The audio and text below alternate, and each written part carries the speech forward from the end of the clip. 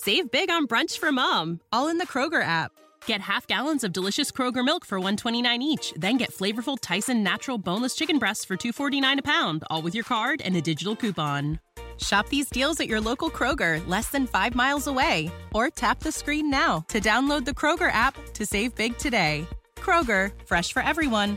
Prices and product availability subject to change. Restrictions apply. See site for details. This podcast is sponsored by Talkspace. May is Mental Health Awareness Month, and Talkspace, the leading virtual therapy provider, is encouraging people to talk it out in therapy. By talking or texting with a supportive, licensed therapist at Talkspace, you'll gain insights, discover truths, and experience breakthroughs that will improve how you live and how you feel. With Talkspace, just answer a few questions online, and you'll be matched with a therapist. And because you'll meet your therapist online, you don't have to take time off work or arrange childcare. You'll meet on your schedule, whenever you feel most at ease. Plus, Talkspace works with most major insurers, and most insured members only pay a $25 copay or less. No insurance? No problem. If you want to make progress toward a mentally healthier place, Talkspace is here for you. Now get $80 off your first month with promo code SPACE80 when you go to Talkspace.com. Match with a licensed therapist today at Talkspace.com. Save $80 with code SPACE80 at Talkspace.com. He looked at me and he said, you know, Lee, when you get to the end of your life and all is said and done, you will never regret being courageous for Christ.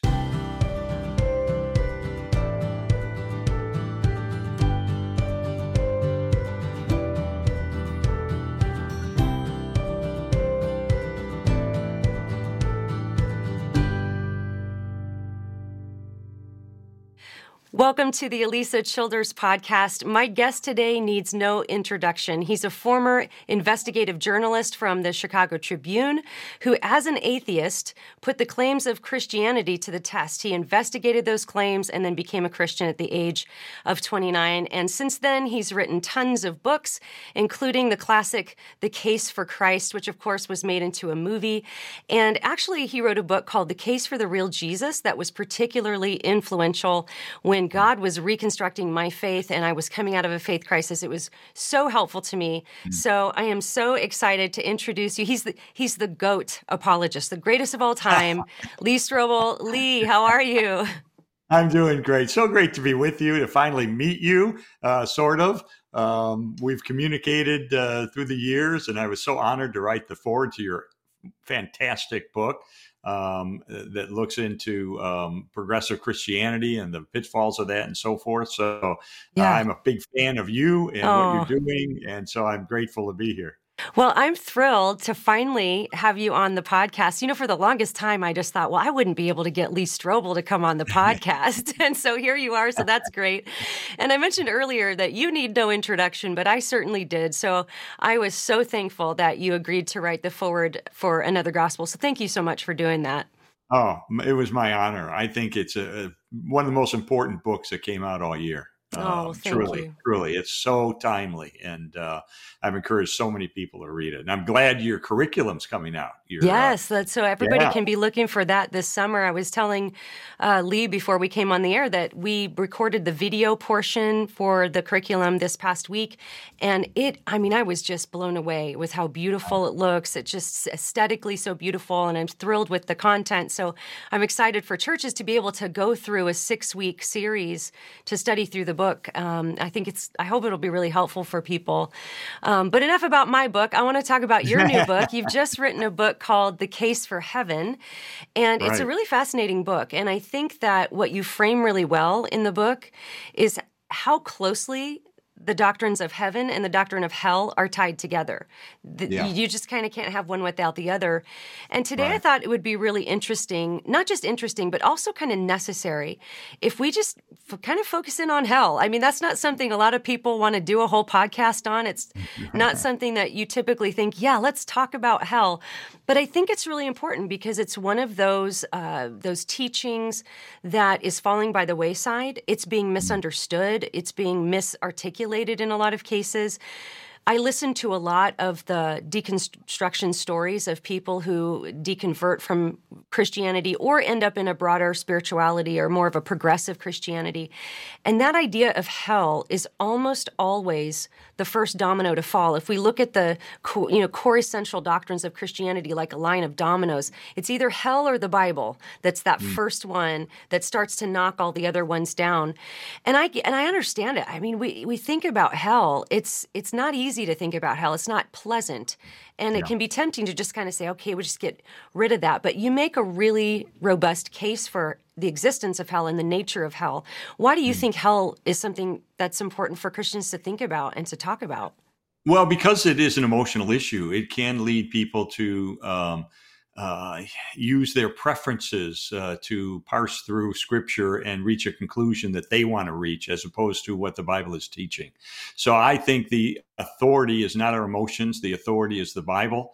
And so I thought, I can't do a book on the afterlife and ignore the issue of hell. I even have a chapter on reincarnation, because there's hundreds of millions of people that believe in reincarnation. So I try to kind of cover the bases, but I think this is an area. You talk in your book about how progressive Christianity dilutes the gospel and distorts the gospel, and this is an area, as you say, that is often a victim of that.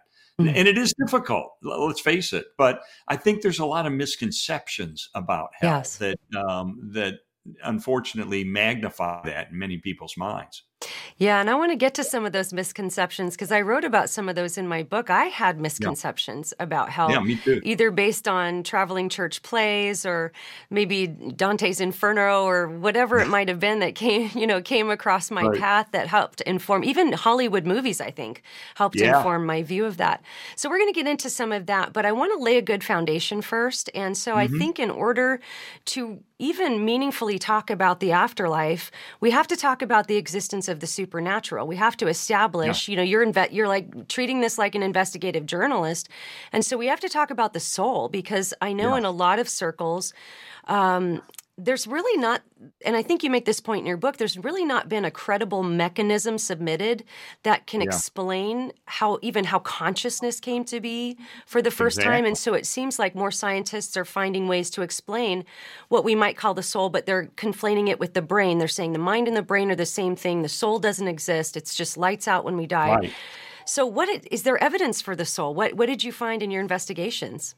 Yeah, there are a lot of materialists, those people who believe that all that there is in the universe is that which we can see and touch, and that the supernatural or things like that cannot exist, and who will say that we are only our brains, we're just our brains. And they will say that consciousness is either an illusion or somehow, in some totally unexplained way that nobody can figure out, grows out of the complexity of the human brain.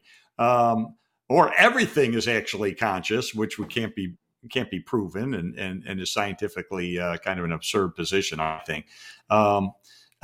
So I interviewed a neuroscientist who has a PhD from Cambridge University.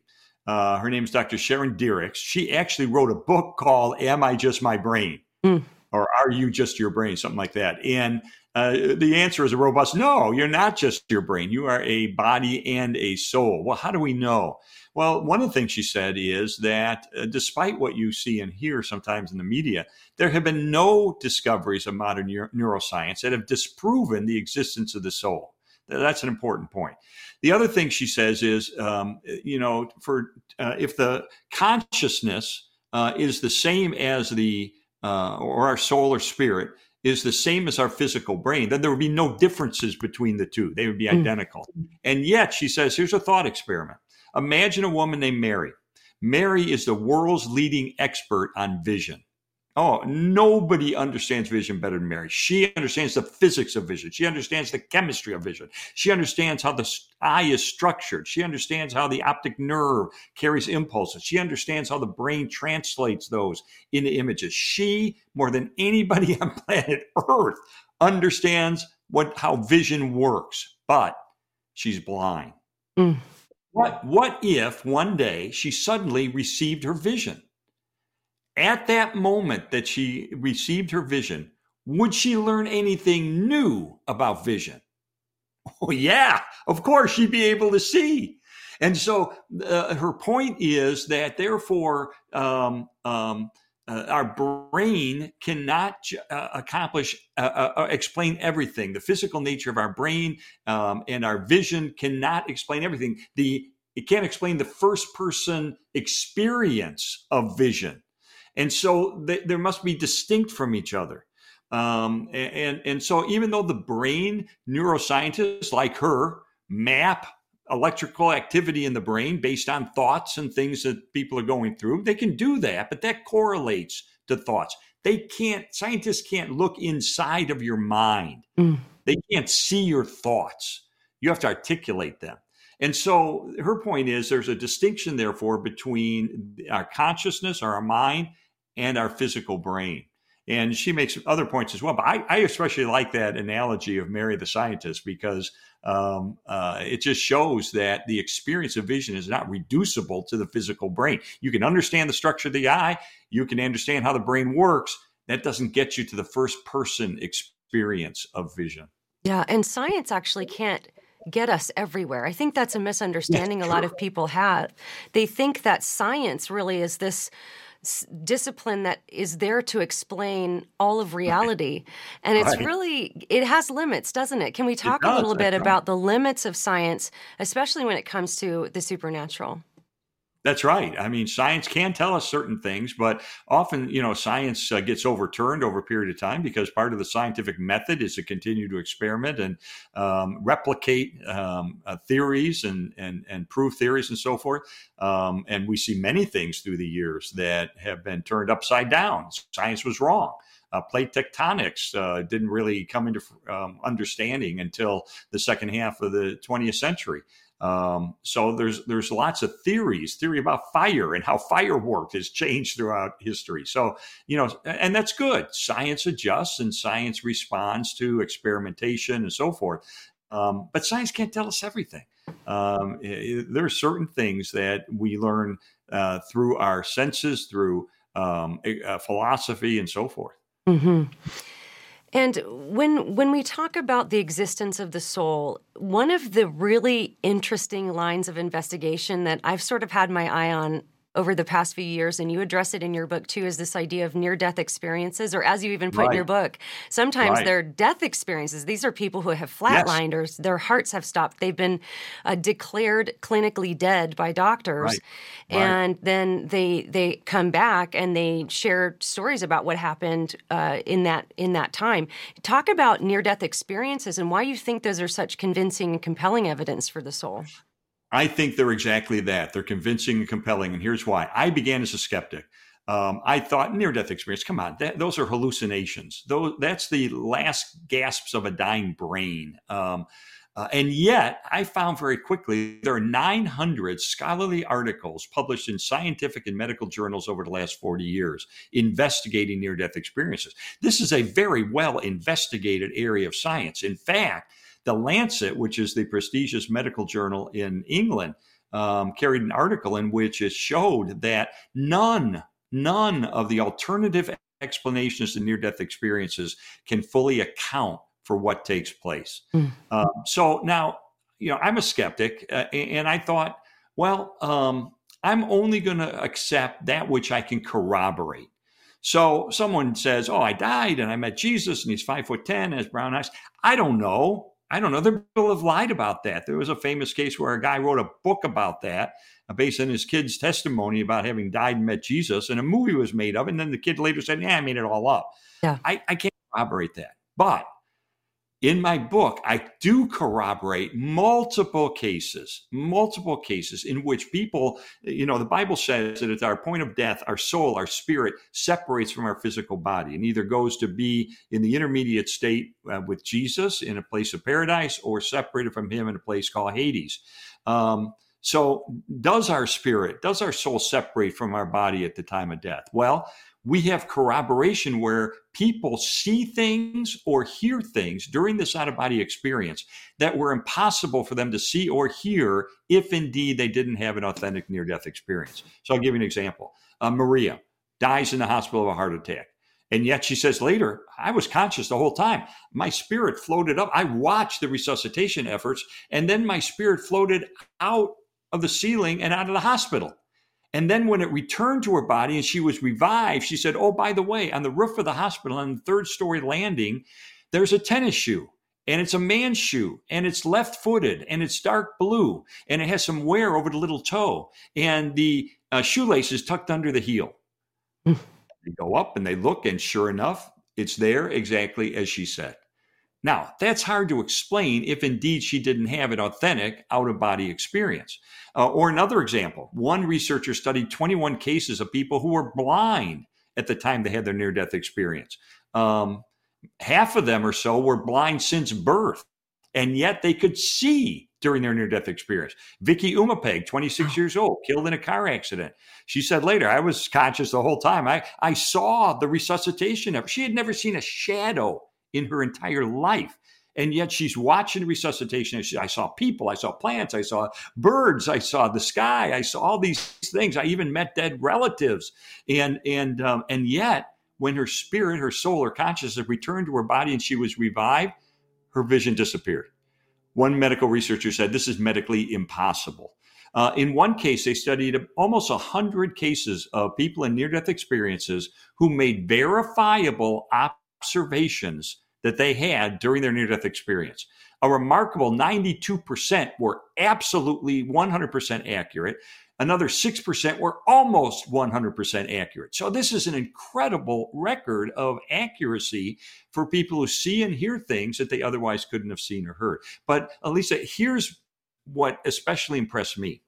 I have a chapter in which I interviewed John Burke. John Burke is a Christian pastor of a large church in Austin, Texas. In fact, I've been friends with John for about 30 years. He and I were pastors at a church many, many years ago together. And he is also a near-death researcher. And he studied 1,000 near-death experiences over 35 years.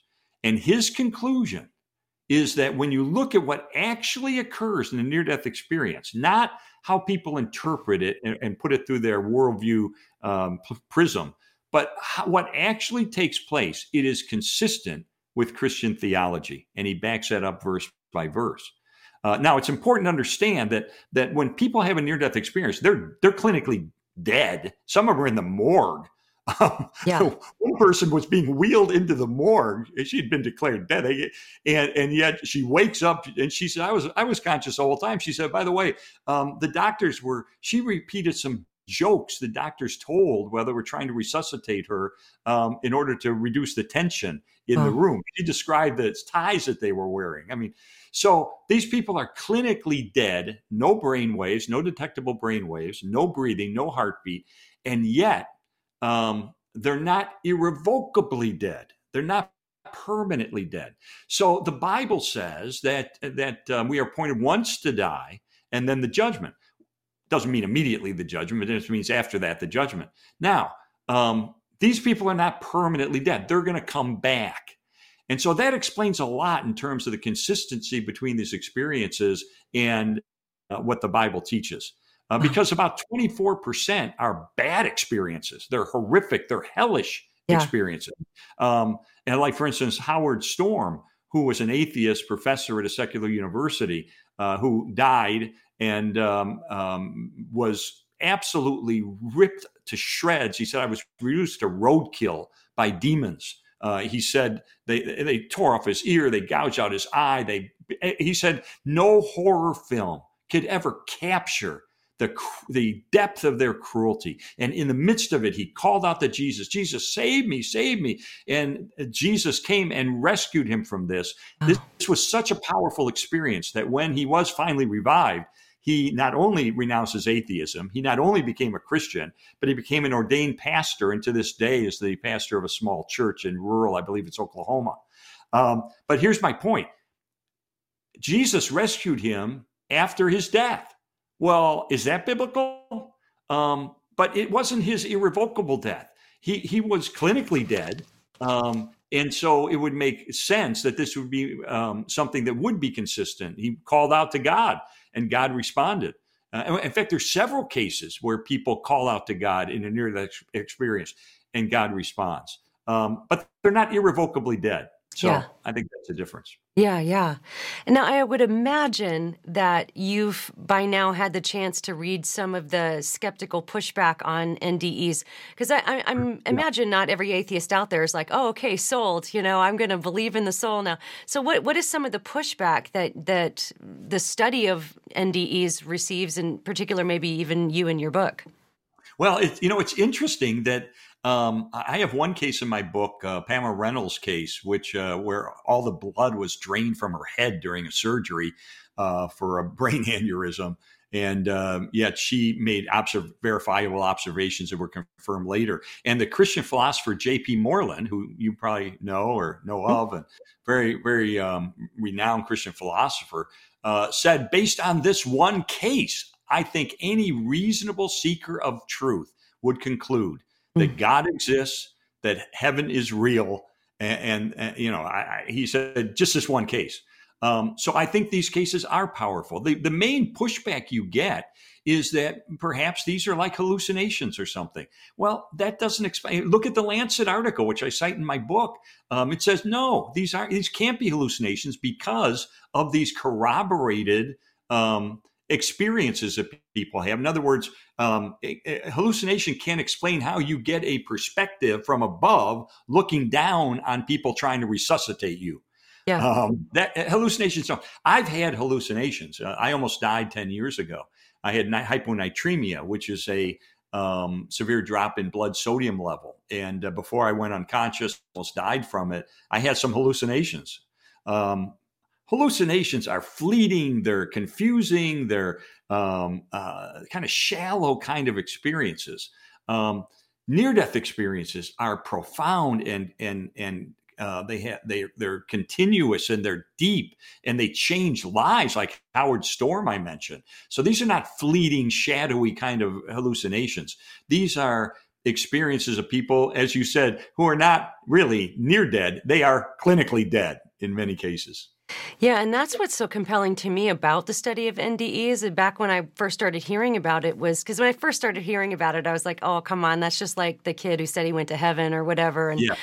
But I mean, it's the corroboration that is so powerful. Even in the book, you tell one of the stories where I think it was a woman who floated up, and she actually described a sticker that was on the top of the ceiling fan that you wouldn't have ever seen unless you were above the ceiling fan. And then they checked, and there it was. I mean, that you can't make that stuff up.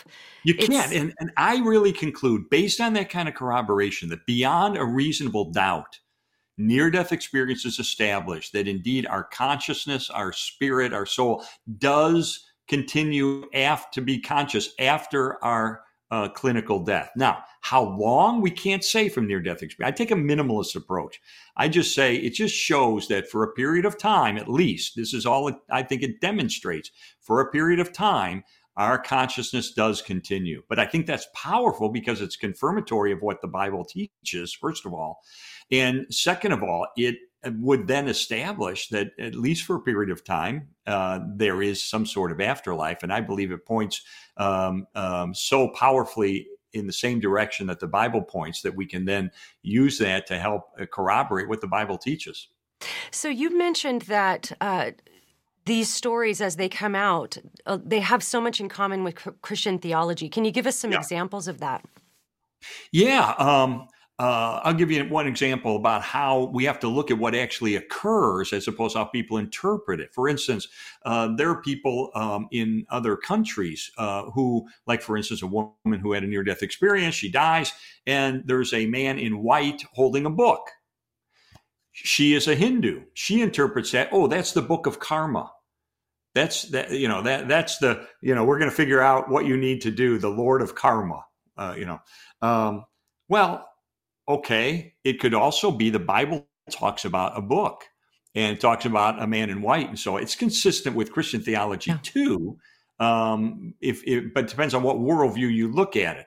But if you look at, again, the common core of what takes place, and you look at, and John Burke has researched the percentages of people who say they go through a tunnel, they meet deceased relatives, they encounter a being of light. and love, and they feel this sense of love that they've never felt before. These various phenomena that are common to near-death experiences. John Burke, in his research, and he wrote a book called Imagine Heaven that goes into even more detail. That he just backs it up verse by verse to show consistency between these experiences and the teachings of Scripture. Very good. All right. Well, I think that really, for me, it's such a good case for the existence of the soul, for the existence of life beyond this one, the supernatural. We are not just physical matter. It's just, there's more, right? There's just more. And when that, then we have to deal with heaven and hell. We have to deal with, where does a soul actually go after death? And so we're going to swing around to heaven toward the end, but I want to spend some time talking about hell and the nature of hell, maybe clear some misconceptions. Maybe for some people, they haven't thought very deeply about hell, and it will be a little troubling because we're going to think about the nature of hell. But maybe let's start with this. What is hell? What is it? Well, the Bible uses imagery and metaphors and figurative language to try to communicate the horror of hell, which is separation from God for eternity. So it uses imagery of, for instance, fire and darkness. Well, if you took those literally, the fire would light up the darkness and you wouldn't have darkness. So these are figurative terms that the Bible uses to try to communicate. This is the worst possible experience that you could ever find yourself in. So even Martin Luther, even the reformers and others agree. These are metaphors. This is figurative language to try to communicate the horror of hell. But there's so many misconceptions, as you say. For instance, people say, God, why would a loving God send people to hell? He doesn't send people to hell. We consign ourselves to hell.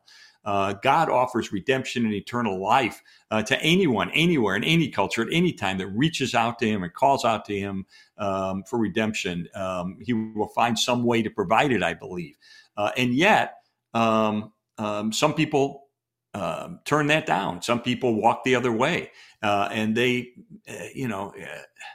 for some people, the ugly truth is heaven would be hell because they hate the idea of God. There was one Satanist who actually tattooed the cross of Christ on the bottom of his foot so that he could step on it every time he took a step, just because he hated the idea of God. By the way, he read my book, Case for Christ, and is now a pastor in Wisconsin.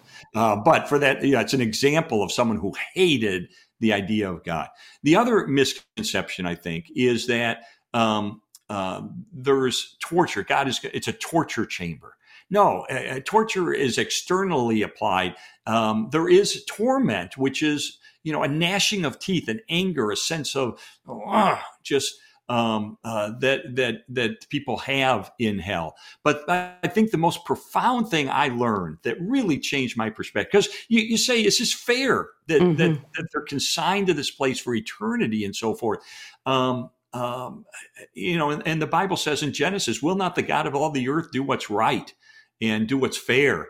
And so one of the things I think that most people don't understand is that hell is not a one-size-fits-all experience. Adolf Hitler is not going to have the same experience in hell as maybe my neighbor who hates the idea of God, is an atheist and rejects God and runs the other way from him, lives a totally immoral life. His experience in hell is going to be different. How do we know? Well, Jesus in Matthew chapter 11 talks about certain cities that would suffer more than others because they refused to repent despite the miracles that he had performed in those cities. And so some are going to suffer more than others. In Luke chapter 12, he tells a parable about the servant who knows his master's will and yet doesn't do it, that he's going to suffer more than the one who didn't really know the master's will and pursued something counter to his master's good interests. There'll be a difference in the way in which they are punished. And I think this is really important to see that whatever hell is, it's not going to be the same for Adolf Hitler and everybody else. There will be gradations of experience. I don't know what that looks like. I just know that this imagery of hell, of flames, of darkness, and so forth, suggests the worst possible outcome for a human being, to be separated from any influence of the love of God. We live in a difficult world. We live in a world where there's a lot of evil and a lot of pain. And, so how would you like to be in a place, because we experience some of the grace of God, the general grace of God in our world.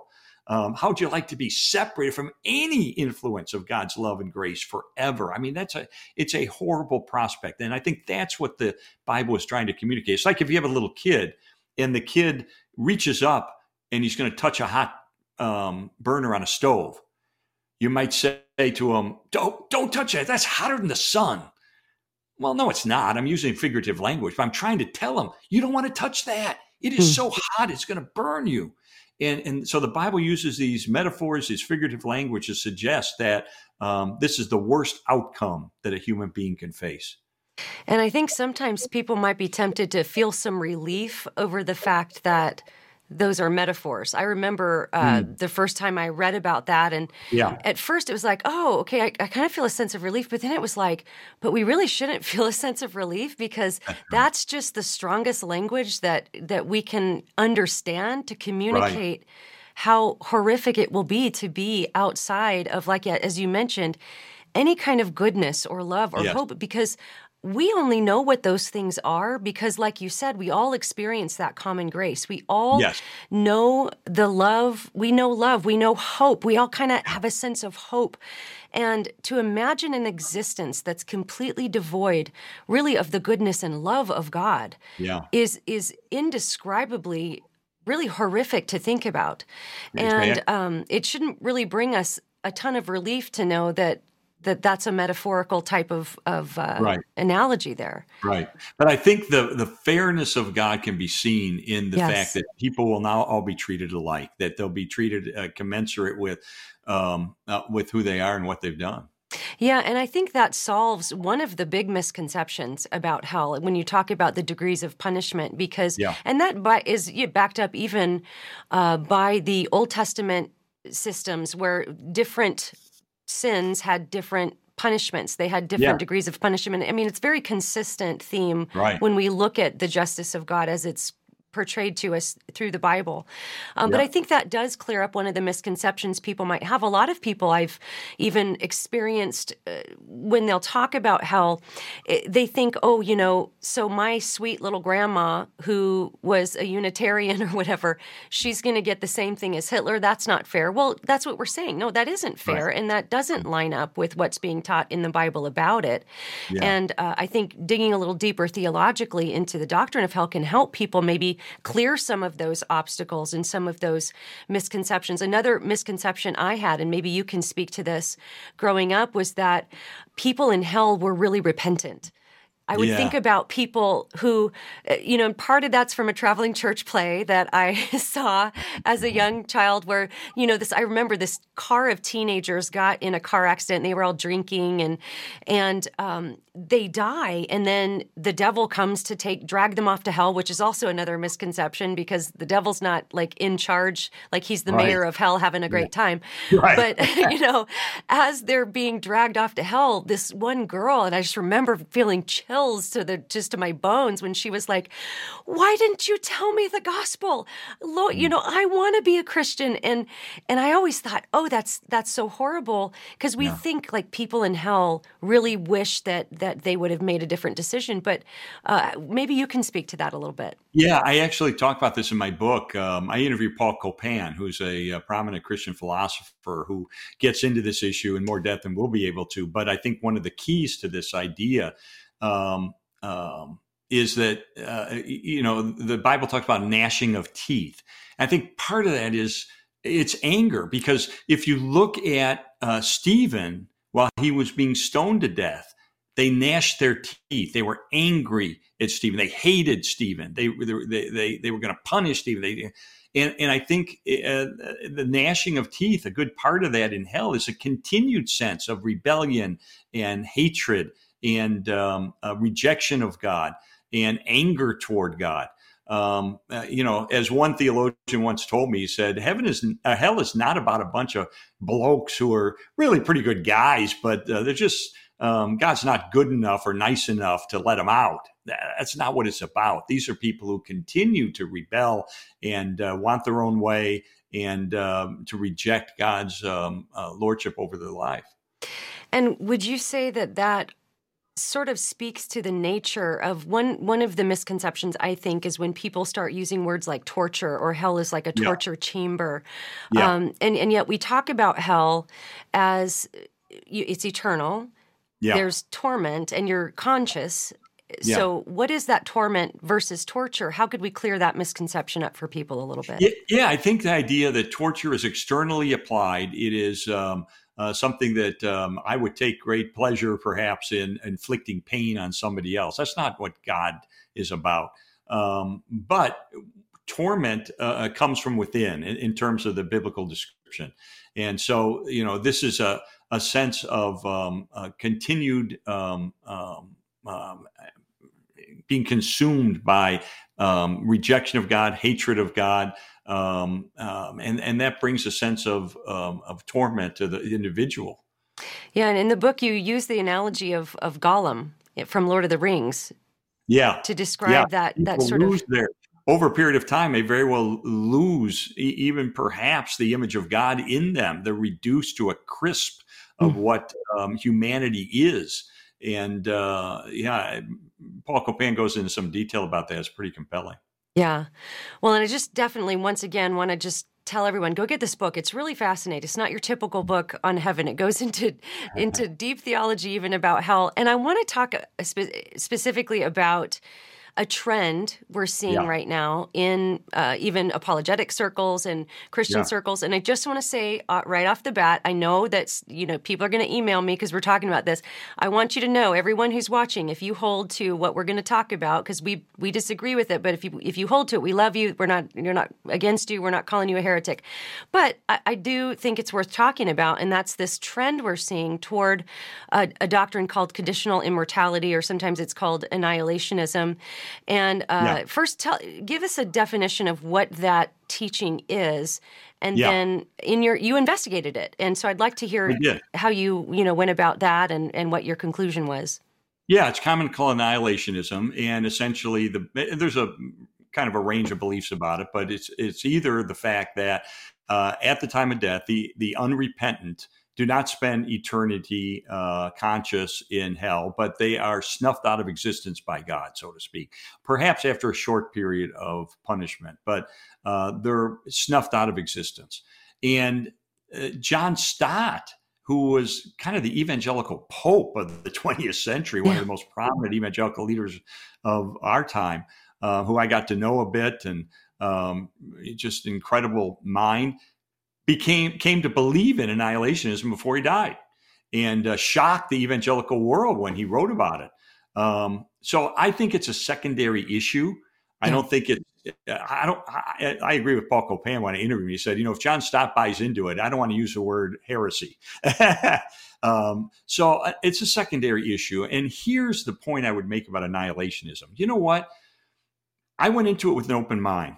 And I'm telling you, I was surprised how strong the case can be built for annihilationism. When you really look at it, it's a pretty darn strong case. But I believe it falls short. I believe that a thorough exegesis of the relevant verses does not support annihilationism. But they can make a pretty darn good case. I was interviewed by a journalist for a secular publication who said, off the record, I won't say who he was. He said, I'm an annihilationist, and thank you for presenting our position in a thorough and accurate and responsible way in your book. I get you don't buy into it. I get that it fell short in your eyes, but thank you for spelling it out. And I took that as a compliment. I do spell it out and what the biblical evidence is for it. And then I critique it, and I agree with some of it, but I disagree, and so does Paul Copan, with enough of it that we would certainly not endorse it as being an orthodox view. Now, Bart Ehrman, the famous agnostic New Testament scholar, believes Jesus was an annihilationist. You you talked about an increasing trend. That's exactly true. There are some pastors, I don't know how many, but they are secret annihilationists who don't want to say that they're annihilationists because they're afraid they're going to get fired. And in some denominations, they probably would get fired. So it's a popular view that's bubbling under the surface of evangelicalism. And I would just encourage people, read the chapter, look at the verses on the other side, and I think you'll come to the conclusion that, yeah, they can make a pretty good case, but not a ultimately convincing one. Yeah, and I remember working my way through that early on as well, because for me, it was not that difficult to see it as a secondary issue. And by secondary issue, doesn't mean that's not a very important issue. It doesn't just mean, it's secondary. It just means it's not like you're going to, this is kind of odd to say, but you're not going to go to hell for believing in that. But for me, really what it came down to, that where it really would cross the lines of heresy would be to say that hell doesn't exist, or that there isn't a literal place called hell. And people who affirm annihilationism are affirming that there is a literal place called hell. They're just going to argue about the duration and perhaps the nature of the punishment that happens there. But like you, I landed on the view that we call eternal conscious torment. That's the view I argue for in my book. Yeah. But that said, we both know wonderful Christian people who disagree with us on that. But for me, I wanted to kind of present what I believe is the historic view. You quote several, you name several early church fathers who held to eternal conscious torment, and it's difficult. It's a difficult thing to think about, even for me. Like I think if I were going to choose, I don't want there to be a hell. I don't want there to be an eternal conscious torment.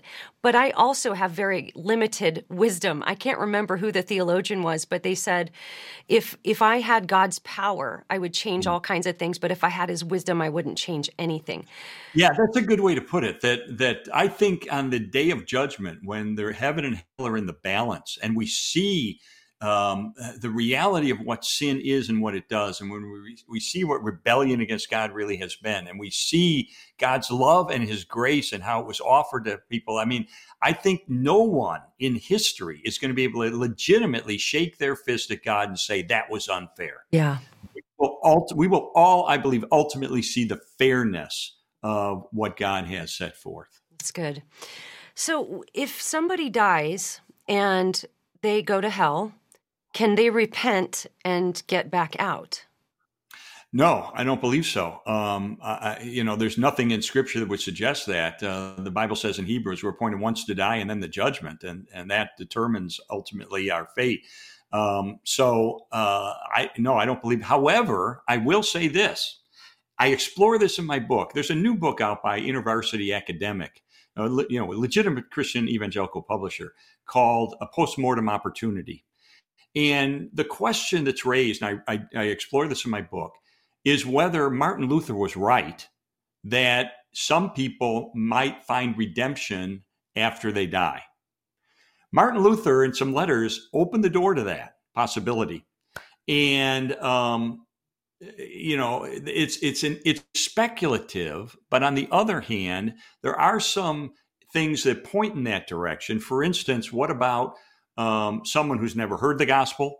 They live in a place where the gospel is never articulated. What about people who lived in Nazi Germany, Jews who were given a false gospel, who were told that the Nazis represent Jesus and Christianity, a false gospel? What about children who die before the age of accountability?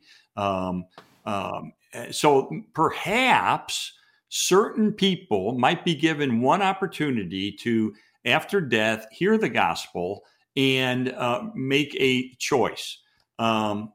I can't say for sure. I haven't read this new book. I've got it. I ordered it. I want to read it by a scholar that really explores this. But Paul Copan in my book, I think gives it some really good treatment. We're not buying into it necessarily, but we're saying this is speculation that needs to be further explored theologically. The Bible says in Hebrews, as I said, we're appointed once to die and then the judgment, but doesn't mean immediately the judgment. especially when you look at the next verse, which talks about two events that happen in sequence, and there's 2,000 years between the two of them. So there could be, time between the two, death and ultimate judgment. And perhaps some people, and I'm not talking about people who have heard the gospel and chose to walk the other way from God during their lifetime.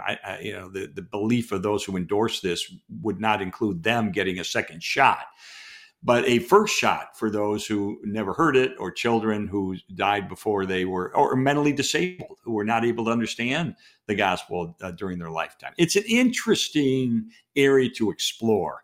I don't draw any firm conclusions about it, other than I call it speculative in the book. But I think it's an interesting area worth exploring, especially when you got Martin Luther suggestive of perhaps this is okay. Well, and ultimately for me, I'm really content to settle knowing that I can't know everything, and God is perfectly just and fair.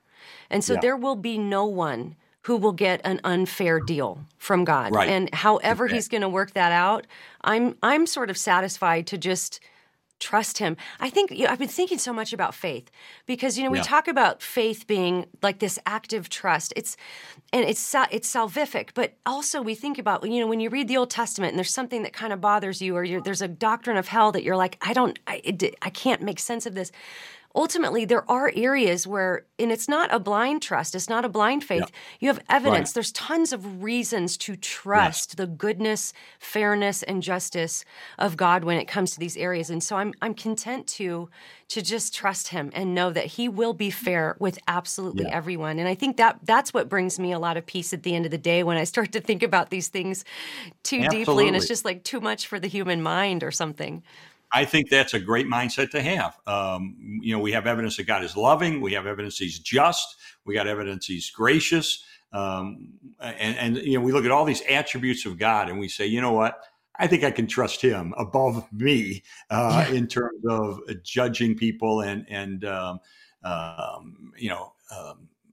laying out a future that makes sense to everybody. And as I say, I think we'll see it in the end. I think we'll all recognize, that ultimately is fair and just. And speaking of his goodness and his love and justice and all of these things, let's talk a little bit about heaven, because I remember also from that traveling church play that heaven, hell was portrayed a certain way, but heaven, it looked horrible to me. It was all these white shiny curtains and like aluminum, or they looked like tinfoil belts, and everybody was wearing white robes, and it looked super boring and sterile. Yeah. It looked like a hospital room. And I think that sometimes when I hear atheists say something about how could God send people to hell, my first question to them I want to ask is, what do you think heaven is that you think you want to go there? Yeah, and so what is heaven, Lee? That's so great. I'm kind of glad I missed all these church plays when I was a kid. They really soul scarring. Like really did a number on me. I'm telling you. That's awesome. I interviewed for my book Scott McKnight, who's a well-known Christian theologian and pastor, and he pointed out that this idea of that we're ghostly souls somehow floating in the clouds, that this is a disembodied experience, is not consistent with what the Bible talks about. I'll read you what he told me because I think it's powerful. He said, Lee, heaven is the complete renewal of our world, a very earthy, physical place, not just for spirits or souls, but for resurrected bodies designed for the kingdom of God. John says in Revelation, then I saw a new heaven and a new earth, for the first heaven and first earth had passed away. He said, heaven will resemble our present earth. I mean, we see in Isaiah, we see in Revelation, the valleys and animals and so forth. But it would be a transformed place for a transformed people. All of creation will be set free to turn to God in praise. It will be creation on steroids, the way it was designed to be. He said the Hebrew word for good is tov, T-O-V. So whatever is truly tov about our world today will be enhanced in the new heaven and new earth. It will be a place of celebration and music and songs and festivals and festivities. And then, since we're both from Chicago, he added to me with a wink, he said, and in heaven, most people don't know this, but in heaven, every year, the Chicago Cubs will win the World Series. There you go. I love that. That's so good. That is great. Well, in a moment, we're going to be going into our Patreon-only supporter portion of the interview. And basically what that is we have a sweet little community on Facebook of Patreon supporters who ask very specific questions of the guests. So it's kind of like an after party. It's a little hangout time, just a few minutes, where you get to ask my guest specific questions that you want to know about. And so if you want to join us, you can go to patreon.com/Alisa Childers, and you can take a look at the different tiers and select the tier that will get you into the Facebook group and get you the bonus episode. People really love their bonus episodes where we get to ask those fun questions. So definitely check that out, patreon.com/Alisa Childers. But Lee, as we close out this portion of our interview, I want to give you the last word. You mentioned before we came on the air just this great quote from Louis Palau from the book. Yeah. If you want to talk about that, I'd love for you to just leave our listeners with some encouragement. This has kind of been a heavy topic, talking about hell and all of these things, but there's so much hope. And I'd love if you could just leave us with a good word of hope tonight. Yeah, I wanted to do a chapter in my book about a great Christian who was about to enter into heaven. And so I went to spend the day with Luis Palau, one of the great evangelists in the world. He had shared his faith with 1 billion people during his lifetime through his festivals and various ministries. Great man of God, one of my heroes and one of my friends. And so I went and I spent he had stage 4 cancer. He only had a short time to live. In fact, mine was the last interview before he died. And so I went out to his home in Portland with him and his wife and spent the day. And so I have a chapter on what he says about, he knew he was just about to pass into heaven. And I tell you, it's a powerful chapter. But the one thing he said that I think would be an encouragement, I hope it's an encouragement to you personally, Alisa, and also to your listeners and viewers. He looked at me and he said, Lee, when you get to the end of your life and all is said and done, you will never regret being courageous for Christ. Love that. And I thought that's powerful. You get to the end, you look back and you look at those moments when you took a risk to get into a spiritual conversation, to share Jesus. You took a risk by writing a book, correcting trends in the theology that are hurting our church. You take a risk in speaking out for what's right and true and just and biblical. And Luis is saying, you get to the end of your life, you're going to look back and say, I don't regret having been courageous for Christ. I thought that was powerful and encouraged me. I hope it encourages all your listeners as well. Well, that's a good word. I want to thank my guest, Lee Strobel, for joining me for this episode. If you are listening on audio platforms like iTunes or Google or Spotify, it helps so much if you go leave a 5-star review. It just helps. It kind of cues those companies to say, okay, people want to know about this. They like it, so they'll put it into the news feeds of more people. If you saw this post on social media, clicking like and share is so helpful. If you're watching on YouTube, clicking like, subscribe, and also click that bell icon, because then you'll be notified every time we release a new video. Thank you so much for watching, and we'll see you next time.